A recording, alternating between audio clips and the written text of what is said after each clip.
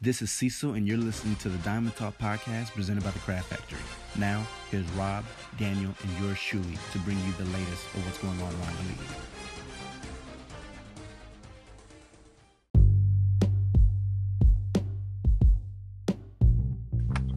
Welcome to Diamond Talk. Today we got Nick and we got Rob. We're going to go through free agency part 2, see some more names that might not be your tier A players, but can definitely make an impact in the MLB playoff race. We're also going to talk about some of the signings that just happened and get a little bit into the Hall of Fame, So how you guys doing? Excellent, man. Loving the offseason so far. I'm sure you are. All right, let's get it started with the MVP voting. Last time we were on, we didn't know who our MVPs were. Now we do. In the AL, we had Mike Trout, who, in my opinion, was the rightful winner. And in the NL, we had Cody Bellinger, which means we have the two Los Angeles guys take home some hardware. How do you guys feel like the MVP voting came out? Rob, go for it.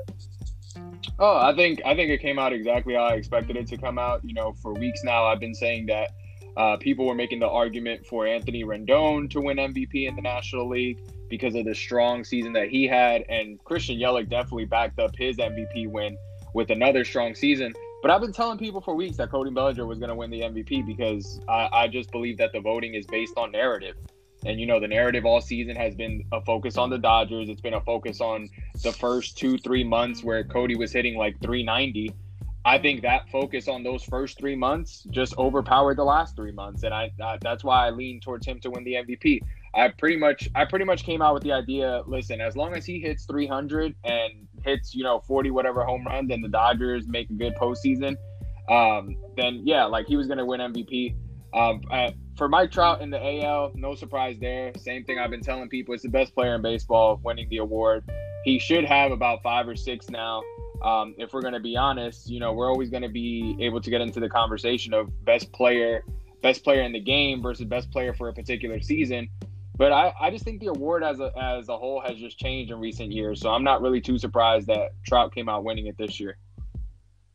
Yeah, as far as Cody Bellinger, I'm not going to say I'm surprised. I will say I'm disappointed. I feel that regardless of what definition you give most valuable player, you can't stink it up down the stretch and still win it. That's just me. And then as far as Trout, he's the best player in the game. I think he kind of suffers from like LeBron syndrome, where he's so good that he has to be better than he was last year, even though he's exponentially better than all the other players. Which he was, though. In all fairness. Yeah. Nick, how do you feel the MVP voting came out? I think the AL it's just too easy. I mean, somebody's going to have just an all-time year to beat Trout. And Bregman came real close, but, I mean, even with less games, Trout did it. And it really wasn't even close. He's just running circles around everybody over there. I'm glad we're doing the MVP specifically because I really looked into the numbers on the NL side. I really thought, going into this before looking up some numbers, I thought Rendon was the guy. But then looking at overall, because I saw Bellinger fall off through the year like everybody else did.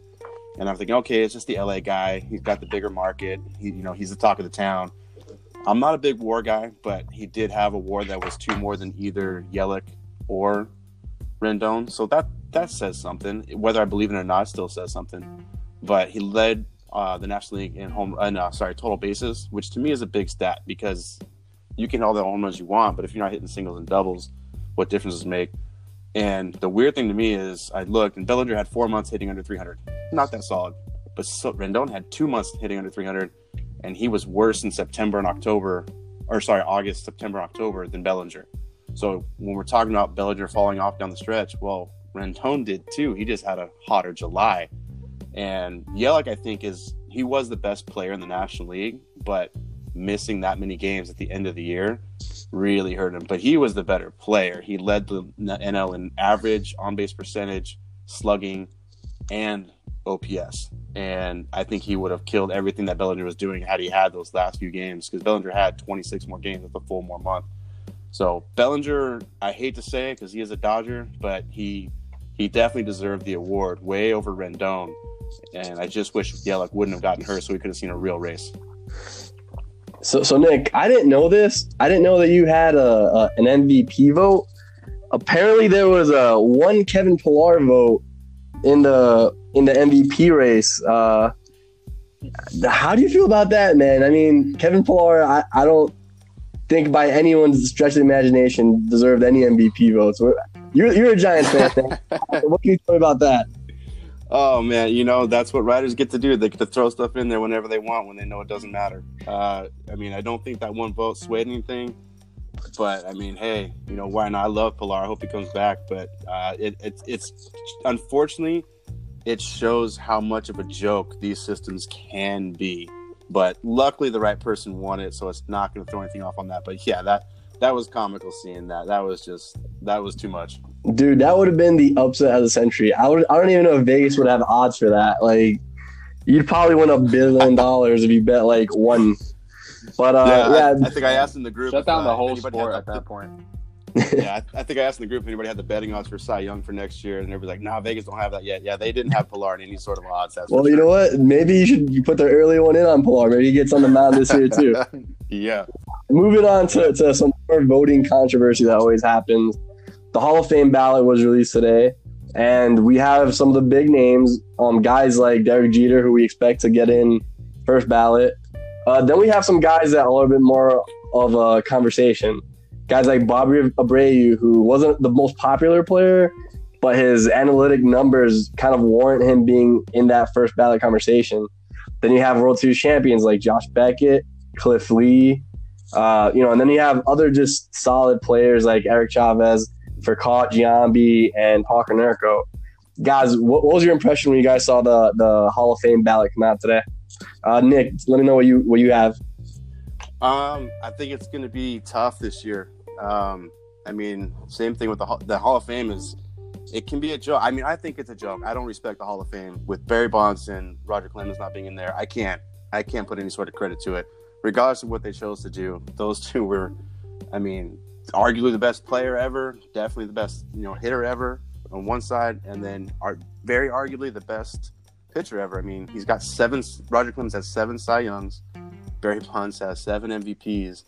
Like, how do you keep those guys out? How is that even a thought in your mind to keep those guys out? So, aside from that, I was really interested to see a lot of the names. If it were my ballot, I get really close towards the end. And Cliff Lee, I loved watching him play, especially in the postseason. And I go back and look at his career. He's not good enough. He's not a Hall of Fame pitcher. So for me, he stays off. I don't think Abreu is a Hall of Famer. Definitely not first ballot when you have guys like Larry Walker sitting out there. You have guys like, for me, Gary Sheffield should be in. Even I'm not a big fan of relief pitchers as far as going to the Hall of Fame. They're too specialized. But Billy Wagner was a game changer. He deserves to be in. So it's going to be close. I think this is going to be one of the closest votes that there are in any years. Jeter's the obvious one. He's going to get in. I don't think he gets in with 100%, but he'll definitely get in. I think this is the year that maybe Bonds and Clemens gets in because there's going to be so much voting going on against other guys that they might sneak in. I'm kind of on the same level. I feel like this is one of the weaker classes we've had in the last few years. And if there's ever a class where guys like Bonds, where guys like Clemens, someone like Manny Ramirez can make some headway on getting in finally, this is probably the class to do it. You have a lot of mid-tier guys who had moments, guys who definitely had moments, but guys who didn't sustain it throughout their career. Rob, where do you have the Hall of Fame? Do you think Derek Jeter maybe is a guy who gets in unanimously? I personally don't think he will, but what are your thoughts on that and just the overall ballot itself? Yeah, it was an interesting set of names that came out today. I think Jeter's not getting in with 100% of the votes. I'd have him around the 95 range. But I agree with Nick in the sense that I'm a guy that roots for Clemens and Bonds to be in the Hall of Fame simply because the way that I view the Hall, I view it as it's kind of like a record of the game, and you can't really tell the story of the game of baseball without a Roger Clemens or a Barry Bonds. So I definitely think that those two guys should be in there. But I'm going to tell you this. I think that Derek Jeter is going into the Hall of Fame this year by himself. I think he's going to be the only candidate that gains entry and gets the 75% that's necessary to get in. The three closest guys to him from previous ballots are Schilling, Clemens, and Bonds. Schilling sitting at around 60, almost 61%, and Clemens and Bonds are both sitting at 59. I don't see any three of them making the jump to 75%. And here's the thing, where I go a little different from what you guys were saying. I think because Derek Jeter is going into the Hall of Fame this year is a reason that Bonds and Clemens won't be going into the Hall. Because I think that the writers are set up in such a way that I think a lot of people view Derek Jeter as like the opposite of what Bonds and Clemens were. You know, like unfortunately Bonds and Clemens are tied to PED use. Derek Jeter is not. Derek Jeter is seen as like a role model, the face of the game for a lot of decades. And I don't think that writers will necessarily want to form the connection between Clemens and Bonds and Jeter in this class. So I see Jeter going in this year by himself. Yeah, and that's something you definitely see. Baseball and baseball writers specifically, they're all about the narrative. They're all about what makes situations special. And you're right, someone like Derek Jeter getting in while keeping out, you know, the steroid guys, it's something that they may want to do. So I can totally see that. I think you know, other names that we didn't mention, it's not their first time on the ballot, but someone like Billy Wagner, who was, you know, an absolute stud when he pitched, but he doesn't really get the Hall of Fame credit he deserves. So we'll see about that. You know, guys like Bobby Abreu, who the analytic numbers absolutely love Bobby Abreu. He's a guy who got on base. He's a guy who his OPS was through the roof, you know what I mean? And he's one of those guys that 15 years from now, maybe something like analytic people are screaming about that he should be in. But, you know, I kind of agree with you guys, the fact that he didn't do anything that was super special, you know, that you can say, oh, that's really important. So, no, we'll see. As it gets closer to the Hall of Fame voting, we'll have a lot more on it. We'll have our own ballots coming out too. All right, with that being said, let's move on to free agency. You know, last episode we talked about the big names, the guys that we know are going to be demanding that big money, the guys that are going to be the headliners. You know, free agency part 2, we're going to be talking more about role players, guys who still have some name value, but aren't going to get those big contracts, or at least those monster contracts like some of the guys last week. You know, let's start off with a guy who had some ups and had some really, really big lows in Marcell Ozuna. You know, if you remember Marcell Ozuna from last year, you remember his bombs and you remember his absolutely terrible play in left field where he tried to Spider-Man catch that fly ball and he ended up overrunning it by about 10 feet. So, Nick, we're going to start with you. Where do you have Ozuna going? Where do you see the market like Ozuna being like? I think Ozuna's going to get hurt by the qualifying offer. I see him going back to the Cardinals and only getting like $15 million a year. I think he gets 3 years. He's only 29, so he might get a little bit extended contract, but he's been so inconsistent. And I mean, the two plays where he climbs the wall and the ball lands on the warning track, he's never been known for defense, but that's going to show a little bit. I think the draft pick that's tied to him is going to really hurt him, and he's going to get a little bit under what I think he's worth. He's probably worth $21 million a year for 4 years, but I think he stays with the Cardinals on a lower deal. He said he liked playing in St. Louis, so I can totally see that happening. If he doesn't stay in St. Louis, I'm actually thinking the Padres. They don't have much experience in the outfield besides Will Myers. Will Myers might get traded, in my opinion. I think he might be a good backfield there to kind of solidify the outfield for them. Rob, where do you guys are going? Yeah, I completely agree with that. I have him staying in St. Louis for the reasons that Nick said. I think the qualifying offer, that kind of ruined his market. I don't think a team is going to be willing to give up a draft pick for signing him. I have him in that $45 to $55 million range. And, you know, I probably see, even though I see him staying in St. Louis, I could also see another NL Central team and the Cincinnati Reds possibly making a run at him. For some reason, I just have the Reds like in my mind with a lot of free agent outfielders this year. I just think they're going to end up making a play for like a corner outfielder to keep strengthening that team. Yeah, I think the corner outfield spot is one of those places that's getting hurt by not only things like a qualifying offer, but the fact that it seems like it's so plug and play. You know, we see guys, you know, the corner outfield spot is probably the most interchangeable, you know, just looking at as far as contracts and guys who go in and are successful. And whether it's defensively or offensively, it seems like that's the one position that veterans are getting hurt the most. And last year that was Adam Jones. I feel like this year I mean, Adam Jones could be hurt again by it, but also a guy like Ozuna, if he doesn't take that qualifying offer, I don't think he's going to get that, big contract that he might have gotten if this was 2 years ago. Next guy, we're going to go to the mound. Now, this guy was, he pitched on a contending team. He's had his ups and downs. Last year's was kind of full of ups. He's been the fourth guy in his rotation, but for a lot of scouts, he has number one type stuff. I'm talking about Zach Wheeler. And, Rob, I know that last year there was conversations about the Yankees possibly making a play for him. What do you see happening with Zach Wheeler? Listen, man, I honestly don't know what the scouts are looking at. Like, if I'm going to be completely honest with you, I think he's going to get his money because of the market. I do have him possibly getting anywhere from $80 to $100 million for 4 or 5 years. But all that talk of him going to the Yankees is an absolute no. Zach Wheeler's probably one of the guys that's on my short list of guys where I'm just no, that is a waste of money for the Yankees. Any other team can go get him. But look, he has big injury history. I don't care that he's coming off his one solid year.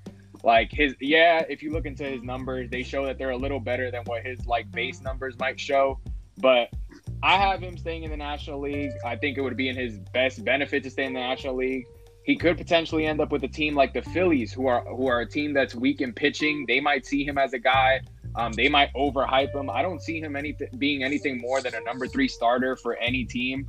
But I have him ended up with the Phillies, possibly in Milwaukee. And if he decides to go to the AL, I could see a team like the Texas Rangers, who might be looking for some additional pieces, taking a chance on him, since they did take chance on guys like Mike Minor and Lance Lynn, and it paid off for them last year.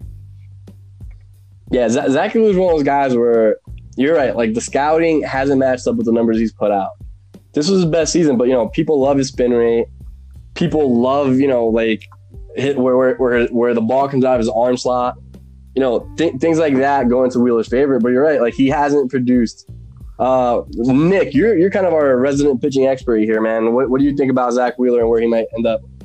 Yeah, Zach Wheeler is probably the most interesting free agent to me because he's really going to be reliant on where Cole and Bumgarner and Strasburg go. But he's probably going to sign earlier because he doesn't have the big agent who's trying to get the big bucks. So it's really interesting if he wants to take his money early. And I'm pretty familiar with him because he was a Giant. The Giants traded Carlos Beltran, traded Zach Wheeler for Carlos Beltran back in the day, and I love his arm, man. He's got one of the best arm talents in the game, and it's just been injury after injury after injury, which says a lot, especially for a pitcher.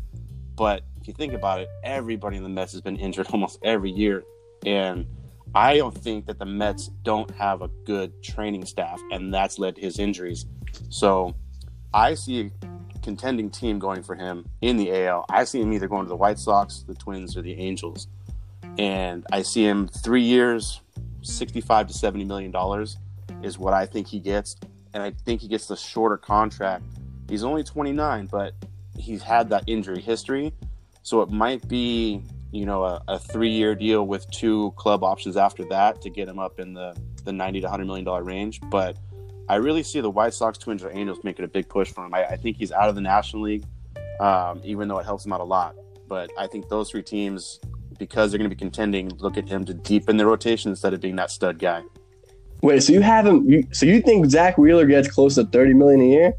No. 3 years, $66 million. Oh, my bad. Okay, I'm sorry. I'm bad at numbers, man. It's all good. Yeah, I think he's going to get about $22 million a year to start with. He might get 2 club options that could get him to the 5 years, $90 million range. But I think he's going to be about $22 million a year.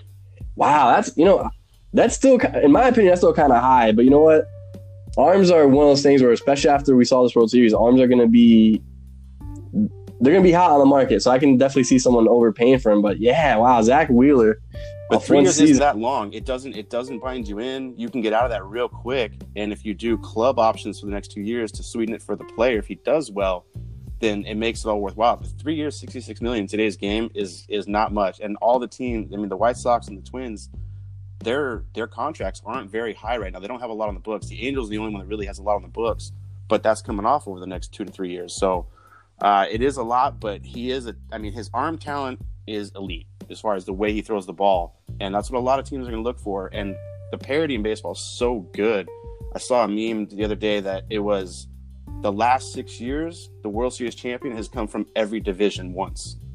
And that just goes to show you how, like, one guy, no matter how big or small, could really turn it around for you. And so I think he's going to be worth it.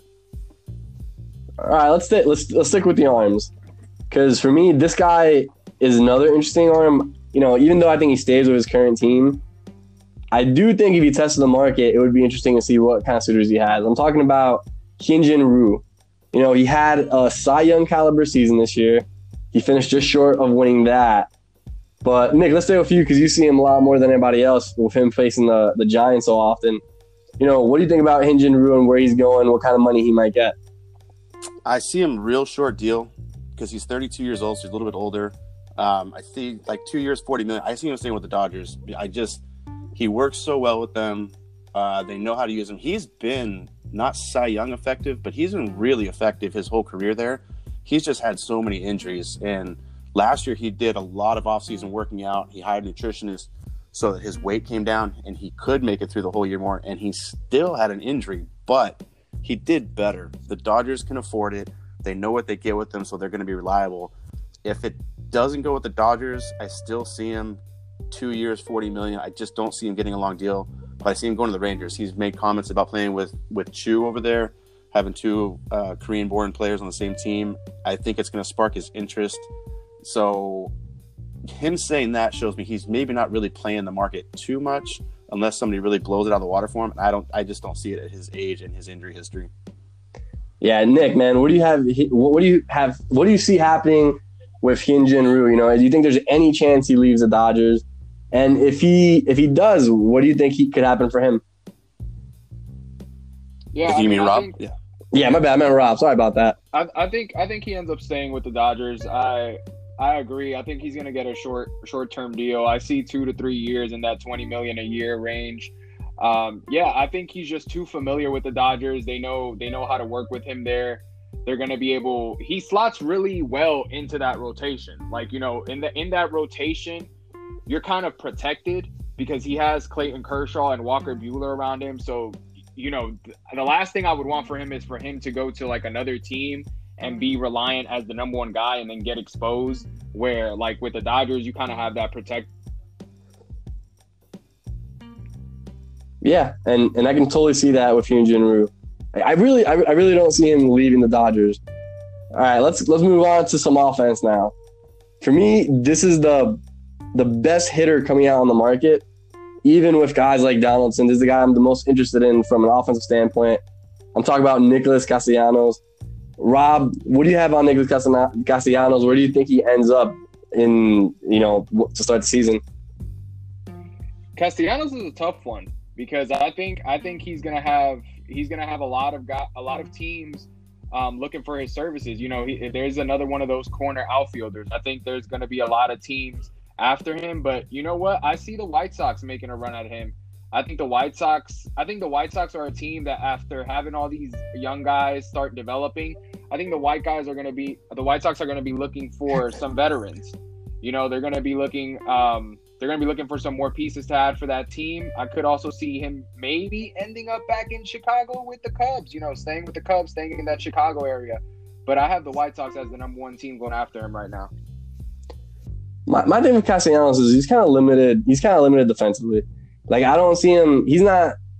I call him JD light, not only because I think the bat plays but isn't as good as JD's, but I do feel, even though he's a little bit better defensively than JD, you know, it was still hard to find him a position. You know, he went from third base to first base to the outfield, and he didn't really have a home. So you're right. I think he's one of the harder guys to figure out. Nick, do you have any interest in maybe the Giants getting Castellanos, or where do you think he goes? Nah, I don't. I hope the Giants don't play at any free agents this year. They're in the wrong mode to try to go get somebody. But I think he stays in the Windy City with the Cubs. He seemed to be real happy there. He fit in well. I know last time we talked, I said Contreras is going to get traded, and I think either Bryant or Rizzo get traded. So from the money standpoint, I think they take a Castellanos, and you said JD Light. I think he gets the same contract, 5 years, $110 million. If he doesn't go to the Cubs, I see him going to the Reds because their outfield isn't set by any stretch of the imagination. His bat's going to play there. real well, and the Reds have never really been much to worry about defense. So I think he stays in the NL Central between either the Reds or the Cubs.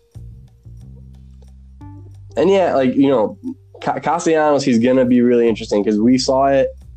He at points this year, he was the Cubs' best bat once he got traded. So he's definitely someone that's interesting. You know, I don't see him having the same pop as someone like JD, but other than that, offensively, he's definitely not a bad player at all. Let's stick in the outfield. Let's talk about a former Red, Yasiel Puig. And Yasiel Puig is a weird player because everyone knows him for how exciting he is. The talent, you can see it, but he just doesn't produce. Nick, where do you have Puig going? What do you have happening with him? I think he stays in Cleveland. I think they make a play for him because he's not going to be that expensive. He's going to be talent-wise, he's the same as Marcell Ozuna offensively and better defensively. But his shenanigans on the field, his flair, I think in baseball eyes and front office eyes, doesn't really rub anybody the right way. So I see the Indians maybe making a play for him because I do think they get rid of Kluber. I think they trade away Kluber. And they're going to trade away, I believe, Lindor for a big haul. And I think that Puig could be a guy that still piques fans' interest because fans love him unless you play against him. But fans of his teams love him. I think he's going to be that guy, maybe kind of the franchise guy. For some crazy reason, I also see the Giants in play. With all of the history there, I see the Giants in play for Puig because he would be a perfect addition in right field with that arm and the way he can patrol the outfield, and his power plays in any park, even in San Francisco. Crazy, but he might go to San Francisco. That would be my number 2 choice for him. My thing with Puig, I think he gets a short-term deal. I think he gets one of those kind of prove that you can do it for a season, and you know, make that big money after that. You know, so he, like you said, he's a great defender. He actually went from his maturation went from someone who I don't want the ball getting hit near because he's gonna make a stupid decision to really playing above average to Gold Glove defense. And we saw that in his last season with the Dodgers, and that kind of continued on the last couple seasons. Rob, I know for me, someone Yasiel Puig seems like a good guy to plug in if you can't really get one of the big guys. And I think he's someone that fits your team because he's defensively, and you know, at Yankee Stadium, maybe he can do something crazy. Would you have any interest in Yasiel Puig? I wouldn't have immediate interest in Yasiel Puig at the moment, but I think I would say about Puig that I see him ending up on a contender this year. But there's the key. I see him ending up on a contender by the end of the season. I think that to start the season, like you said, I think he's going to get a 1-year deal around that $10 million range to kind of prove himself. And I think he's going to end up going to one of the teams that are currently in a rebuild. You know, Nick mentioned the Indians, but I'm thinking maybe like a team like the Detroit Tigers in that same division. You know, there's a lot of teams, especially in the AL, because you have the DH slot there. You can put him in there for some games. But, you know, teams like the Tigers, the Orioles, the Royals, like those teams that ended up near the bottom, I see him going to one of those teams. And if he's proven himself halfway through the season, I see him getting traded to a contender. Yeah, no, like I say, and the thing with Puig, the kind of year that like Jorge Soler had, that's the year that I wouldn't be surprised if we said, oh, Yasiel Puig had that year. Obviously, it wasn't Puig, but, you know, I think where the talent lies right now, it wouldn't be ridiculous if we saw, maybe not the crazy ass 47 home runs, but if we see a 30 home run season, I think it's the craziest thing. All right, let's go 2 guys together. Let's try to go through these guys a little quicker. We got Didi Gregorius. He didn't take the qualifying offer. I mean, the Yankees didn't offer him. They didn't give him an offer. So what do you see happening with Didi, Rob? Didi's tricky, man. There's been all this talk since the Yankees didn't give him the qualifying offer that Didi's going to end up on the Cincinnati Reds. I can easily see him ending up on the Cincinnati Reds, but I'm just going to quickly say that I think he ends up re-signing with the Yankees again, and I feel like the Yankees are going to end up using him as a trade piece for Francisco Lindor down the line. Yeah, I don't think that's the craziest thing. Nick, where do you think Mike Moustakas goes? I know you're a fan of him. You've spoken about it before, how you can play third base, second base. What do you see happening with Mike Moustakas? I see him sticking with the Brewers. I think he was a good fit for them. They like him. He's going to be affordable enough for them. So I think he sticks with the Brewers. Do you think he gets that long term, or you think it's going to be another? I think he gets 4 years, $80 million. Oh wow, okay, that's not crazy. That's not bad. All right, let's go one last guy. The reason this guy's last is just because I think it's also very interesting where he might end up. I've heard as recently as today as somewhere almost like the Blue Jays possibly taking this guy, which wouldn't be the craziest thing. Blue Jays aren't as far as people may think about it right now, but I'm talking about Dallas Keuchel. Last year he suffered because of that qualifying offer. He ended up not getting signed until June. It didn't affect him, but we've seen it affect other guys. We'll start with you, Nick. What do you see happening with Dallas Keuchel? Man, I don't know. I don't know if anybody's going to want this guy at his age. He wants a long-term deal, so it's going to be a team that can afford to do that. That's not going to put too much money into starting pitching. So, I mean, I think the Mets lose Zach Wheeler for sure. So, I for some reason, I feel like he might go to the Mets just to keep their starting staff up there. So, I would say the Mets. What about you, Rob, man? Where do you see Keuchel going? Yeah, I don't see him. I don't see him getting a long-term deal either. I think he ends up signing a 2-year deal with a team like the White Sox or even a team like the Phillies. The Phillies keep coming up in conversation. I have a team like the Phillies. They really need to acquire some type of pitching. So Dallas Keuchel is a guy that you can perfectly give 2 years to and maybe put him in there as your number 3 or number 4 guy. Yeah, I think Keuchel hurts. It hurts Keuchel that he doesn't throw 90, 95 anymore, you know what I mean? And the way the game is going, everyone's looking for that high-velocity guys to get strikeouts. But, hey, man, we saw it last year. Dallas Keuchel still got huge outs for the Braves. So I think he's one of those guys who's getting a little bit undervalued. I don't think it's the craziest thing to see him end up somewhere for, 3 years, maybe 12 a year. But we'll see with that. There's a lot of teams that can use arms at this point. All right, we'll be right back. When we come back, we're going to be talking about some of the big trades that we're expecting this offseason. And we're also going to play a fun little game of start, bench, cut. We'll be right back. Stay where you are.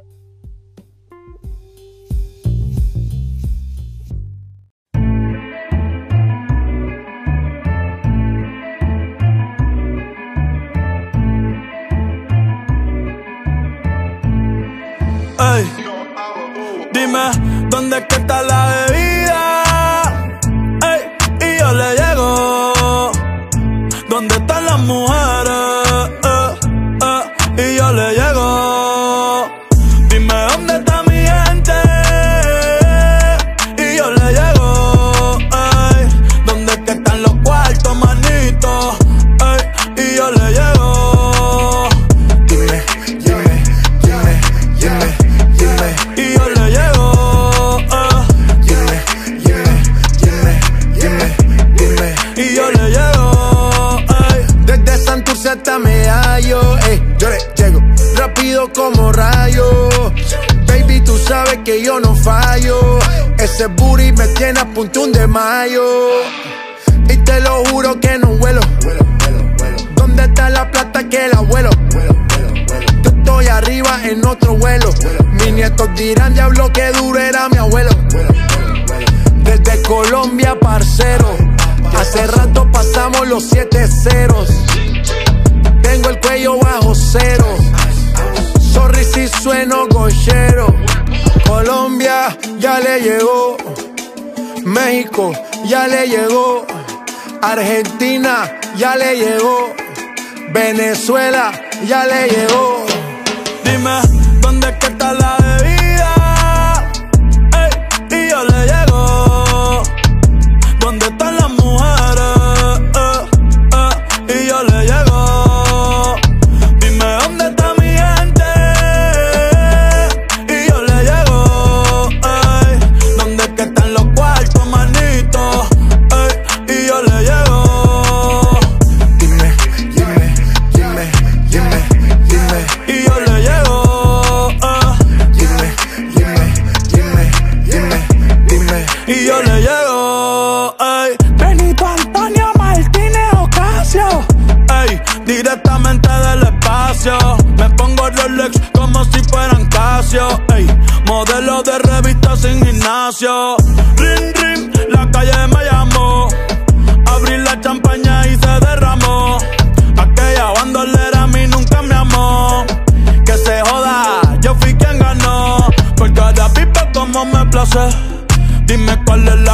más que se hace. Prefiero tirarlo en el putero que en los 12. Llegamos al home, ya no estamos en segunda base. Ey, ey. Puerto Rico ya le llegó. Chile ya le llegó. Santo Domingo ya le llegó. Ey. Panamá ya le llegó. Dime, ¿dónde es que está la bebida? Ey, y yo le llego. ¿Dónde están las mujeres? Y yo le llego. Dime, ¿dónde está mi gente? Y yo le llego. Ey, ¿dónde es que están los cuartos, manito? Ey, y yo le llego. Dime, dime, dime, dime, dime. Y yo le llego.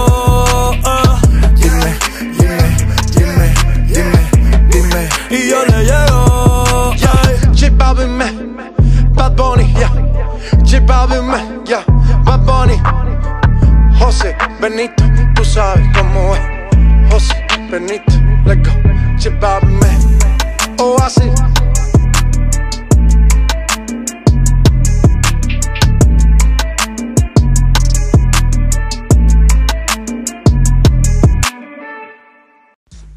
Hey guys, so when you listen to the podcast and you hear the title SSAW Live Sports Podcast presented by the Craft Factory, you're probably wondering, what does the SSAW stand for? Well, it stands for Specialized Sports Analysis Worldwide. It's a huge Facebook group community that only talks about sports all day, every second, every hour, and from there, make sure that you type in the letters SSAW or just type in the full name, Specialized Sports Analysis Worldwide, on Facebook. When you click on it, make sure you put a request in. One of the founders will click on your request, and from there, you join a huge community that loves to simply talk about sports every day and every second. We talk about a wide variety of things, from basketball to football to soccer to everything, you name it, even World Wrestling Entertainment. Everything under the sun, we love to talk about it because we simply just love sports. So again, it's a Facebook group, a huge community that's waiting for you. Make sure you type that name in and we'll welcome you wholeheartedly. Welcome to SSAW.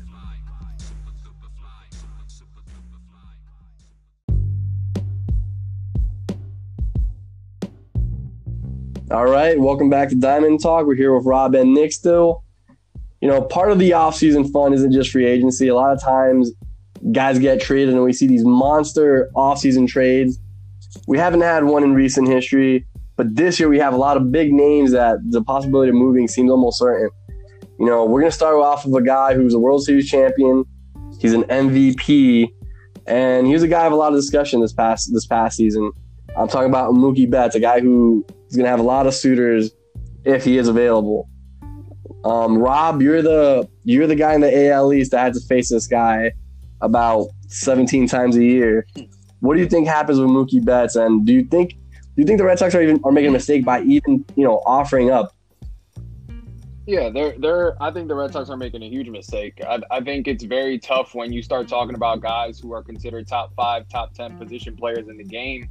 Obviously, if you put up a guy like that for a trade, you're expecting to get a huge package in return, which the Red Sox might very well get if they start offering him up to teams like the Dodgers, who have, who are pretty much loaded with prospects. I'm not letting Mookie Betts go for anything that's not like, 2 or 3 prospects in the game, or like top prospects within a team's pipeline. But I do think he ends up getting traded, and the team that I'm going to throw out where he goes is going to be a wild one. It's going to be a wild one. It's going to be a long shot, but I'm going to say that Mookie Betts ends up on the New York Mets. Oh, my God. He ends up on the Mets. I think the Mets, this is the reason why. I think the Mets are just at the point where I'm kind of looking at them and I'm like, make this trade and go for it. Go for a World Series title. You have Syndergaard, you have DeGrom, you have Stroman.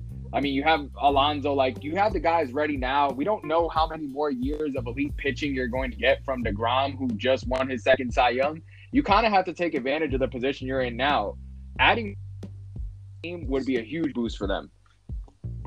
I know I would personally love to see Mookie in New York. I think he is a character in the game. We've seen how good of an athlete he is through Instagram. and through things like that. And, I personally always thought that Boston did not do a great job of marketing him as well as they could have. When you have a guy like Mookie who is so multi-talented, man, you could have him do amazing things for your team. And just from a business standpoint, man, that's someone that you can really get behind. Nick, what do you see happening with Mookie? I think the perfect trade partner for the Red Sox is the Braves. They've got the arms to replenish the Red Sox staff. Now they have all kinds of closers after signing Will Smith. So they have bullpen, they have starting, and they have enough outfield to give them a couple of pieces. But mostly it's going to be the pitching coming back, and very young, very controllable. We're talking guys that are 4 years away from arbitration that go over there and probably start on the Red Sox starting staff right now. So I think the Braves are the number one choice for a good trade partner for them. You obviously have the Dodgers, who are going to be in trade talks for everybody, but I don't see the Dodgers being able to sign Betts long term, which if you're going to go get Betts, you're going to try to get him for the long term. So the Braves have the money to sign him long term. They have the team that'll be successful with him, and they have this talent to give back to make the Red Sox say, yeah, we can't pass this up. Yeah, so here's the thing with like the Dodgers trying to get him. We've seen it before. I don't think the Dodgers have like that killer instinct of, hey, look, we're one guy away, or maybe if we had this, we're so much above it. Because think about an outfield where you have Gold Glover Cody Bellinger, you have Gold Glover Mookie Betts, and you have whoever else you want out there, whether it be Verdugo, maybe Kiki still, Chris Taylor, AJ Pollock if you're still trying to experiment with that. But, the point is that I think the Dodgers are in a position where they don't want to trade their prospects. We just saw it this year where they could have had a frontline closer who obviously at the time we didn't know his legal situation. But when Felipe Vasquez was available, man, that was a guy that could have been a game changer for them, had he not gotten in trouble and all that stuff. It's going to be interesting to see what happens with Mookie. The difference on that though, with you're talking about a reliever in the mid-year versus Mookie Betts, to Rob's point, top 5 or top 10 player in the game who's 27. I don't think I see what you're saying, because it's also not the Dodgers' MO to make that big trade, but we've never really seen a guy like this available in the last couple of years for trade with 2 years under control, so young, so good. I do think the Dodgers make a serious play. I just don't think they're going to be able to put together the package or be able to re-sign him with the money they have invested in other players. You know what, though? But just like you said, he's a top 10 player. I don't know what team is capable of putting together a package like that, other than the Dodgers or, maybe the Astros at one point. But they're not in position to do something like that either. So we'll see where Mookie goes, man. It's going to be an interesting one. The next one, and I kind of already know where Rob wants him to go, so we're going to start with Nick. What do you see happening with Francisco Lindor? And and these are two names where it's crazy that they're even in trade conversations, in my opinion. But what do you see happening with Francisco Lindor, Nick? I don't even want to say this out loud. It's gonna hurt me to say it out loud. I might go drink way too much tonight after saying this out loud. But since we're assuming these guys are getting traded and we're talking about trading partners, it doesn't get any better than the Dodgers. They can give back a shortstop that's under control and going to be cheaper, and Corey Seager, who's clearly not Lindor, but is decent enough. They can give back outfielders, they can give back arms, and the difference between, for me, Francisco Lindor and Mookie Betts going to the Dodgers is that the Dodgers outfield is so platoon happy with so many guys, and their infield isn't. And Lindor, who is my second favorite player in the game, only behind Arenado, he's an LA character. He's got the smile, he's got the hair, he's got the talk, he's got the play. It's such a perfect fit. It makes me sick. I don't even know if I'm gonna be able to sleep tonight after saying this. Yeah, no, dude, you hit it right in the head, man. If you have Lindor in like a market like that, it's just better for baseball too. Yeah. The fact that Lindor isn't one of the most popular athletes, not just baseball players, one of the most popular athletes in America right now is absolutely sickening, because us as an industry in Major League Baseball, we're not doing a good job of making sure that our best and our brightest are out in front of the cameras, man. Because he's a guy that brings excitement to the game. And Rob, it's your turn, man. Just let us know how the Yankees are gonna get Lindor, because I know that's where he's going for you. Listen, if Francisco Lindor ends up in a Dodgers jersey, I will literally throw up everything I have inside. Me too. I'm right there with you. That would be absolutely disgusting. That's not going to happen. He's going to look a lot better in pinstripes, okay? Like, Lindor's going to the Yankees. He's going to the Yankees, plain and simple. The Yankees have had their eyes on Lindor for about what seems like 2 or 3 years now, since he really became a prominent figure in the league. You know, like I mentioned earlier, the Yankees let go of Didi Gregorius. Now, I think that there's a possibility that they might re-sign him to, you know, some type of short-term deal to include him in a package. But you know what? I think that the Yankees are also seen as a bit of a dark horse to acquire Francisco Lindor, because I don't think people think that the Yankees have as luxurious as trade pieces as some other teams. And that's totally understandable. It doesn't mean that the Yankees can't put a package together. I mean, you're talking about, if let's say, for example, they bring back Gregorius, you're talking about a package that can include Didi Gregorius, Miguel Andujar, because I think they're ready to move on from him. Their top pitching prospect in Deivi Garcia. You can throw in another piece like Clint Frazier, Estevan Florial. I mean, the Yankees have some pieces that can get this deal done if they really push for it. They might not seem like the favorite, but I don't think the Yankees let a team like the Dodgers acquire Francisco Lindor without a fight. I think because of where the Indians are, and just kind of their situation, we're mentioning about trade partners, and you know, right now I mentioned the Yankees and the Dodgers, but there's a lot of guys that the Indians want to get rid of. You know, Nick mentioned before with like Corey Kluber. I think this might be a trade that has to involve multiple teams. You know, they have pitching to give away, they have Lindor to give away, and they're going to want a lot of pieces back. So it wouldn't surprise me if we see a 3-team, maybe even a 4-team trade when it comes to Lindor and Corey Kluber. But yeah, man, I would love to see Lindor in a big market, whether that be LA or New York. Man, like the game, Mookie Betts too. The game needs to do a better job of promoting these guys, because for many people, these guys are the faces of what's relevant. So I want to see that happen more. And you know, we know Mike Trout's the best player in the game, but he's not someone who likes being in front of the cameras. And I don't think Lindor has that problem, personally. All right, guys. He loves the camera. He does love the camera, man. That's a $1 billion smile. Man, if I had those teeth. Anyway, enough about that. All right, guys, give me a trade that we haven't talked about that you see happening or that may happen. Rob, we'll start with you, man. What do you see something that's happening that's kind of going under the radar right now? All right. Even though this guy's not going to be as impactful of a player as a Lindor or Betts, as we talked about, because, you know, usually you don't hear about those guys being up for trade. I think a guy that could get traded this offseason is Starling Marte. I think, like I mentioned before, I think there's a lot of teams that are looking for outfielders, and Starling Marte is kind of in a weird situation right now. He's on the Pirates. The Pirates are just cheap, plain and simple. They're cheap.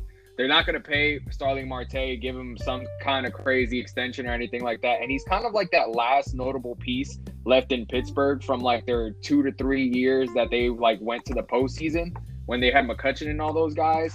I think they're going to cut ties with him. They're going to try to trade him for some younger pieces. I could definitely see him ending up on a team like maybe the Padres or even like the Mets. You know, I mentioned Mookie Betts going to the Mets, and while that's a long shot, someone like Starling Marte might not be. Yeah, no, I completely agree with you, man. Marte is definitely one of those guys to keep an eye on. Because of the team he's on, his deal is a little bit friendlier than people might think, and he is a great athlete. He's a great center fielder. Kind of gets undervalued because he is in Pittsburgh. Nick, what about you, man? What trade do you see that might be on the radar that you would want to see or that might be happening? So I got two answers here. One, I see Noah Syndergaard going to the Padres. I see him going there to lead the staff and to be the guy. The Padres have plenty to give back. But I'm going to kind of ride that Pirates train. I think the entire Pirates team just gets wiped clean except for Bell. Charrington's going to try to start fresh. They have such a bad history of trades the last few years.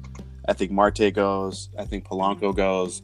I forget the shortstop's name who just came up, had a good year. But I see them cleaning house, getting rid of all the guys that are coming up on arbitration and could have some decent money coming their way. And I kind of see them as the Oakland A's of the NL, where they're just going to try to nickel and dime their way through being successful and trying to find players, and at some point just kind of bring it all together and be winning consistently. Yeah, and you mentioned something that was that I think is going in the Pirates' direction, and that is that they have pretty good young talent. You're thinking of, I want to say it's Ross Tucker, the shortstop. They got Brian Reynolds, who had some Rookie of the Year votes. And you have I forgot who their pitcher is. I think it's Mitch Keller, and that is pitching for them. Who he came up this year or last year. That's been pretty good for them too. So the Pirates definitely have things to look forward to. But with Ben Cherington there, you're definitely gonna see a lot of moves, whether that be minor league moves or moves to just, I don't know, get new guys in that major league roster. All right, man. Now let's start having some more fun here. We're gonna go start one, bench one, cut one. All right, I'm gonna give you 3 guys. Let me know where you guys land on this. All right, we're gonna start with you, Nick. All right, Anthony Rizzo, Freddie Freeman, and Jose Abreu. Start one, bench one, cut one. Go. This is easy for me. I'm starting Freddie Freeman. I'm benching Jose Abreu, and I'm cutting Anthony Rizzo. Oh man, no love for Rizzo. The guy has no one. love, but you're giving me tough choices. But it's pretty clear cut for me. That's all about tough choices, Nick. Yes. All right, Rob, who you got, man? Rizzo, Freeman, Abreu. All right, it's pretty clear for me, but it's going to be the other way. Listen, Freddie Freeman is starting over every single first baseman that you name out there. To me, he's the most consistent guy in the league. And I'm benching Anthony Rizzo, and I'm cutting Jose Abreu. So you got two lefties. You got no righty back there. I mean, man, look, I just need the guy who I think has the most talent, and I'm going Rizzo over Abreu.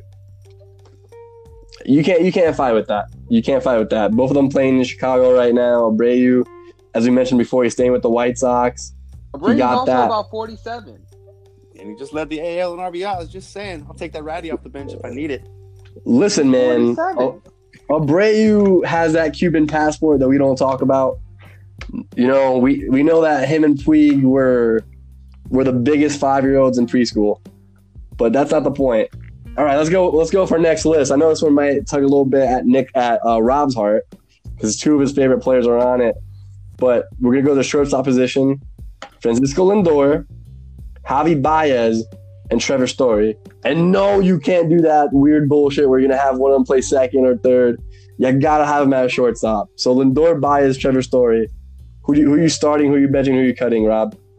No, look, see, because what you tried to do was you tried to make me go against my own people, right? And that's just not going to happen because you put Trevor Story in there. So Trevor Story obviously getting cut. Like, he's gone. He's gone. And I'm going to bench Baez, and I'm going to start Lindor because, you know, I got no hate. Lindor's just better than Baez. It's plain and simple.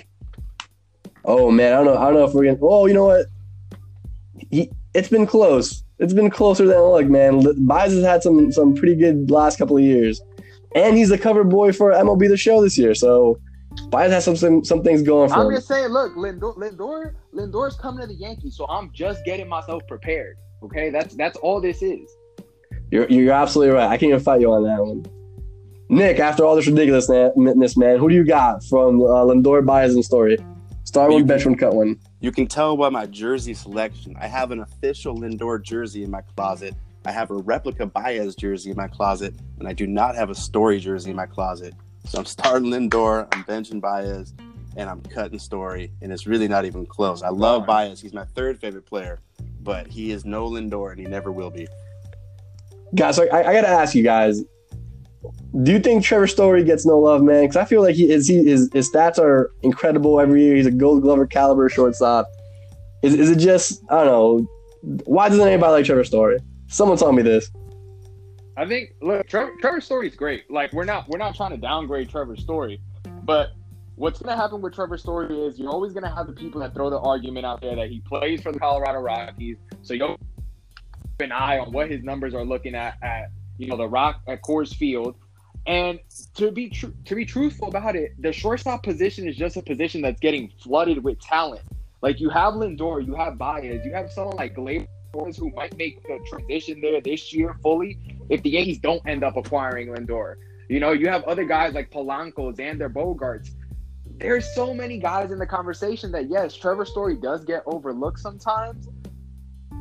He's getting overlooked for guys, you know, that he's just that much better than. It's just that there are guys that are just that much better than him. Yeah, we're in the golden age of shortstop, man. I mean, you didn't even mention Correa or Andrelton Simmons or Brandon Crawford.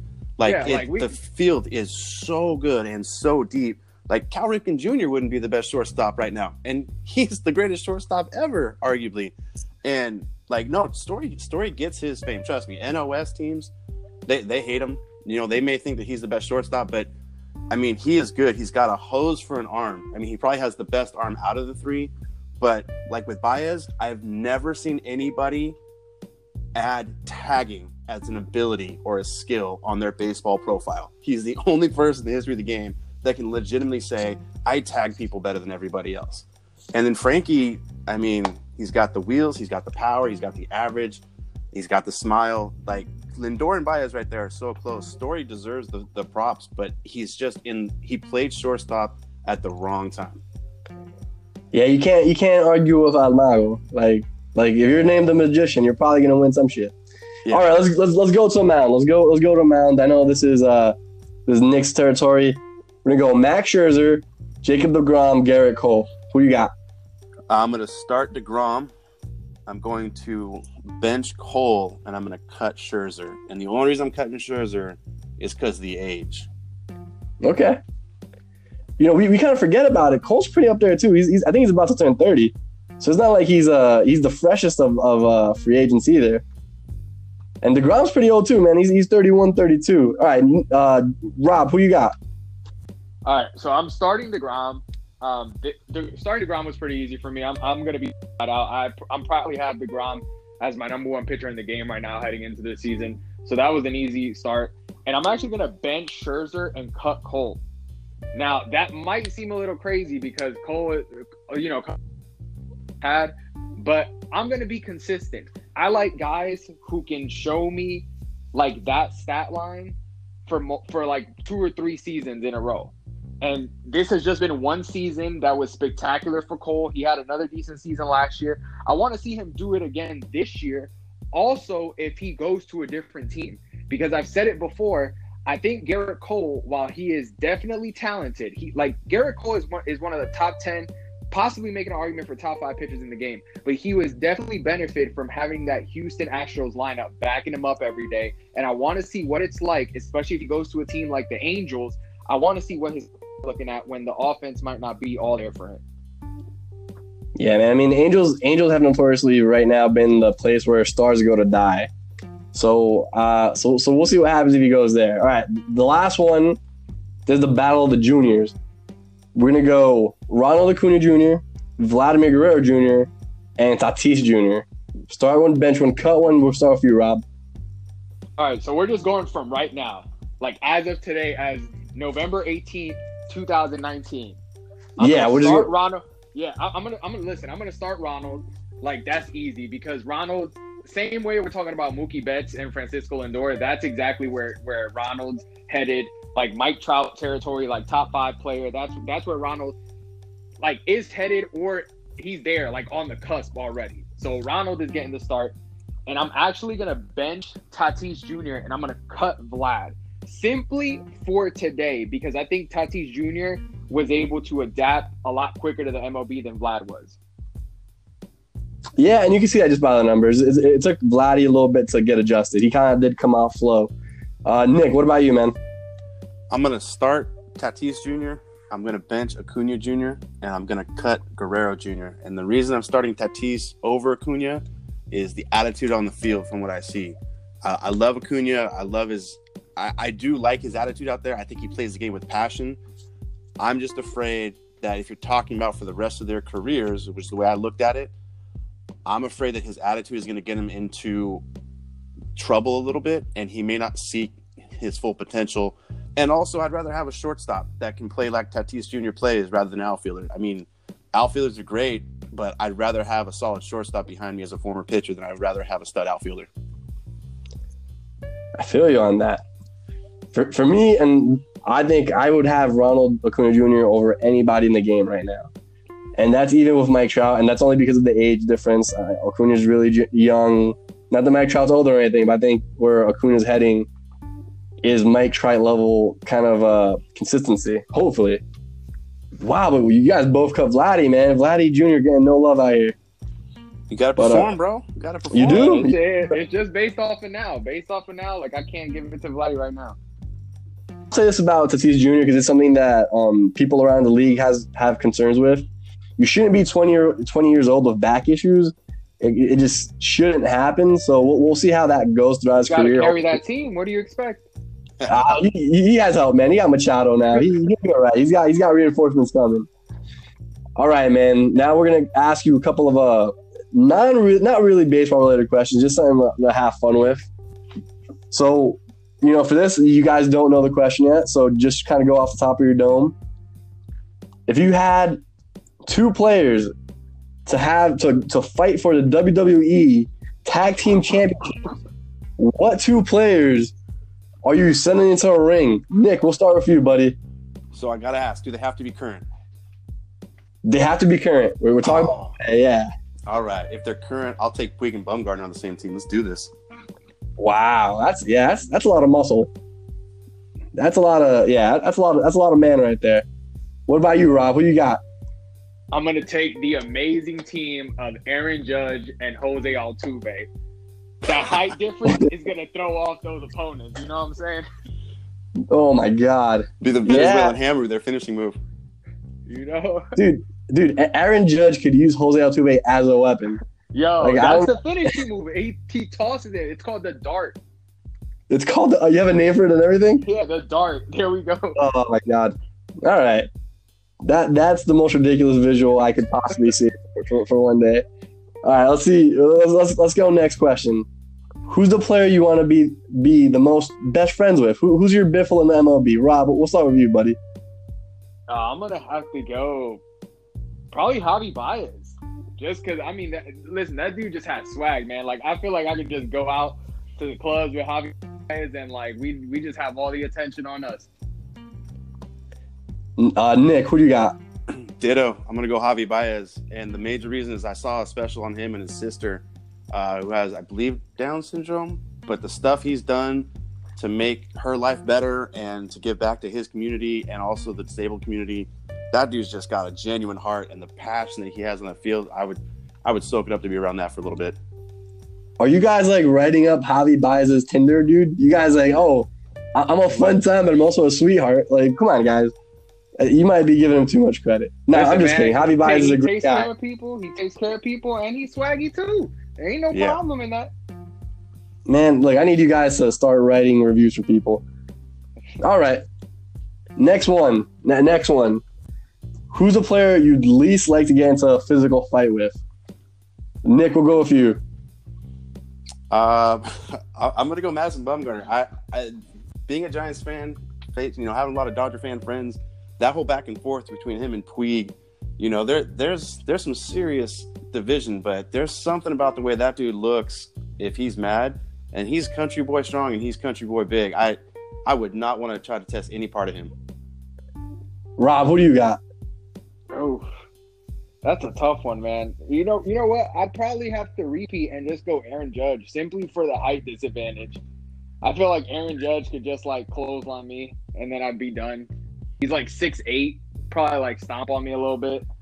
Yeah, I'd probably have to go with Judge simply because like the dude's a freak with his height. Man, no one's gonna go Amir Garrett. This guy fought an entire team. he was out there throwing haymakers at everyone who wanted one. All right, we'll go last one, and this one I'm gonna give you a little bit of time to think about. So we're gonna say you're playing a 3-on-3 basketball game. Give me what three players you want on the same team. We'll start with you, Rob. What three players do you have on your 3-on-3? Okay. One is Aaron Judge for the third time. I'm sorry. Oh my God. Basketball topic. He's like 6'8", dude. Like he's essentially a basketball player. You're right. You can't fight that. I'd probably go Judge, and then I'd probably go someone like Puig, maybe, just because I feel like his Cubans do not play basketball. Get out of here. We'll teach him. He'll be fine. We'll teach him. And then oh my God, I just don't want to feel like I'm repeating answers, but like part of me is like Javi Baez because like handles. I'm trying to think about this in a very basketball way. I don't know. Listen, I'm going Gleyber Torres. I'll go Gleyber Torres just because, like, I guess he can be like Javi Baez light a little bit. Gleyber Torres does not look like he's ever held a basketball in his life, man. I'm just saying, you threw this question on us. I'm trying to think of skill. That's the team I'm going with. We're winning the championship. That's it. Nick, please give me 3 better guys that are gonna beat Rob's team on a 3-on-3, because that list was rough if I ever heard one, man. Who do you got, Nick? That was pretty bad, but I'm gonna lead it off with Mookie Betts because he's just an athlete. I'm sure he can dunk already. He can. Mookie Betts can dunk. That is verified. Yeah, I'm gonna go with Mookie Betts. I'm gonna go with Aaron Judge because of the height and the strength. He'd be good down there. And then just because I'd love to see him running around the court, I'm gonna go Altuve. Oh my God, man, Altuve. Yeah, that can you imagine alley-oops, but instead of Altuve to Judge, it would just be Judge tossing up to Altuve? That would be awesome. What if Altuve has like super hops and we just don't know it? It probably does. It needs to be super, super, super hops for him to get up to that rim. Nah, they'll just show it on TV. They'll make it cheat so he dunks on TV. Yo, for real, though. For real. Man, my basketball team would probably be all of yours. I got Mookie Betts because he's like that. He's a superb athlete. You can't beat Mookie. I got D. Gordon. D. Gordon's a secretly sneaky athlete, man. I think he can also dunk. I think I've seen videos of D. Gordon dunking. And the last guy, this guy was like an all-world athlete when he was in high school, and then that's Giancarlo Stanton, who's also a monster. Like, granted, we might have to do the whole time management thing just because he's a little fragile. Yeah, so he's only giving you like 5 minutes. All I need is 5 minutes for the team that's assembled. Like, come on. I'll put Stanton on Altuve. He's not going anywhere. All I see is you have someone on your team who needs load management. Nick has someone on his team who'll be standing in the huddle trying to find out what the other team's plays are. And I'm just going to be out here teaching Puig to shoot 40-foot jumpers. Like, I'm going to win. I don't see how you're not seeing this. But he's going to throw the ball through the backboard. That's the problem. Nah. Don't come at Puig like that. Puig is most likely to get a technical foul within the first 2 minutes. Oh. In those 2 minutes, he also has about 13 points. I doubt that. You don't know how I'm about to teach this man to play. You know what? You tell the Knicks to pick him up. He could be their 18th power forward. That's fine. Stop coming at my soul. We're supposed to be talking baseball here. All right. Well, with that being said, man, we had a little fun tonight. We'll see you guys next time. Thank you for listening. We'll see you next time. We'll talk a little bit more about the Hall of Fame. See what's going on with free agency. Hopefully we have a few guys signed. We'll keep looking at the trade market.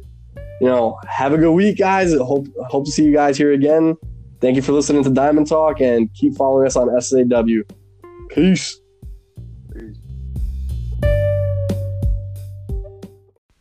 Hey guys, we want to thank you for listening to the Diamond Talk podcast presented by the Craft Factory. Stay tuned for the next episode. But until then, if you have any statements, comments, or you want your questions answered live on the podcast, feel free to email us at diamondtalkpodcast@gmail.com. That's diamondtalkpodcast@gmail.com. See you soon.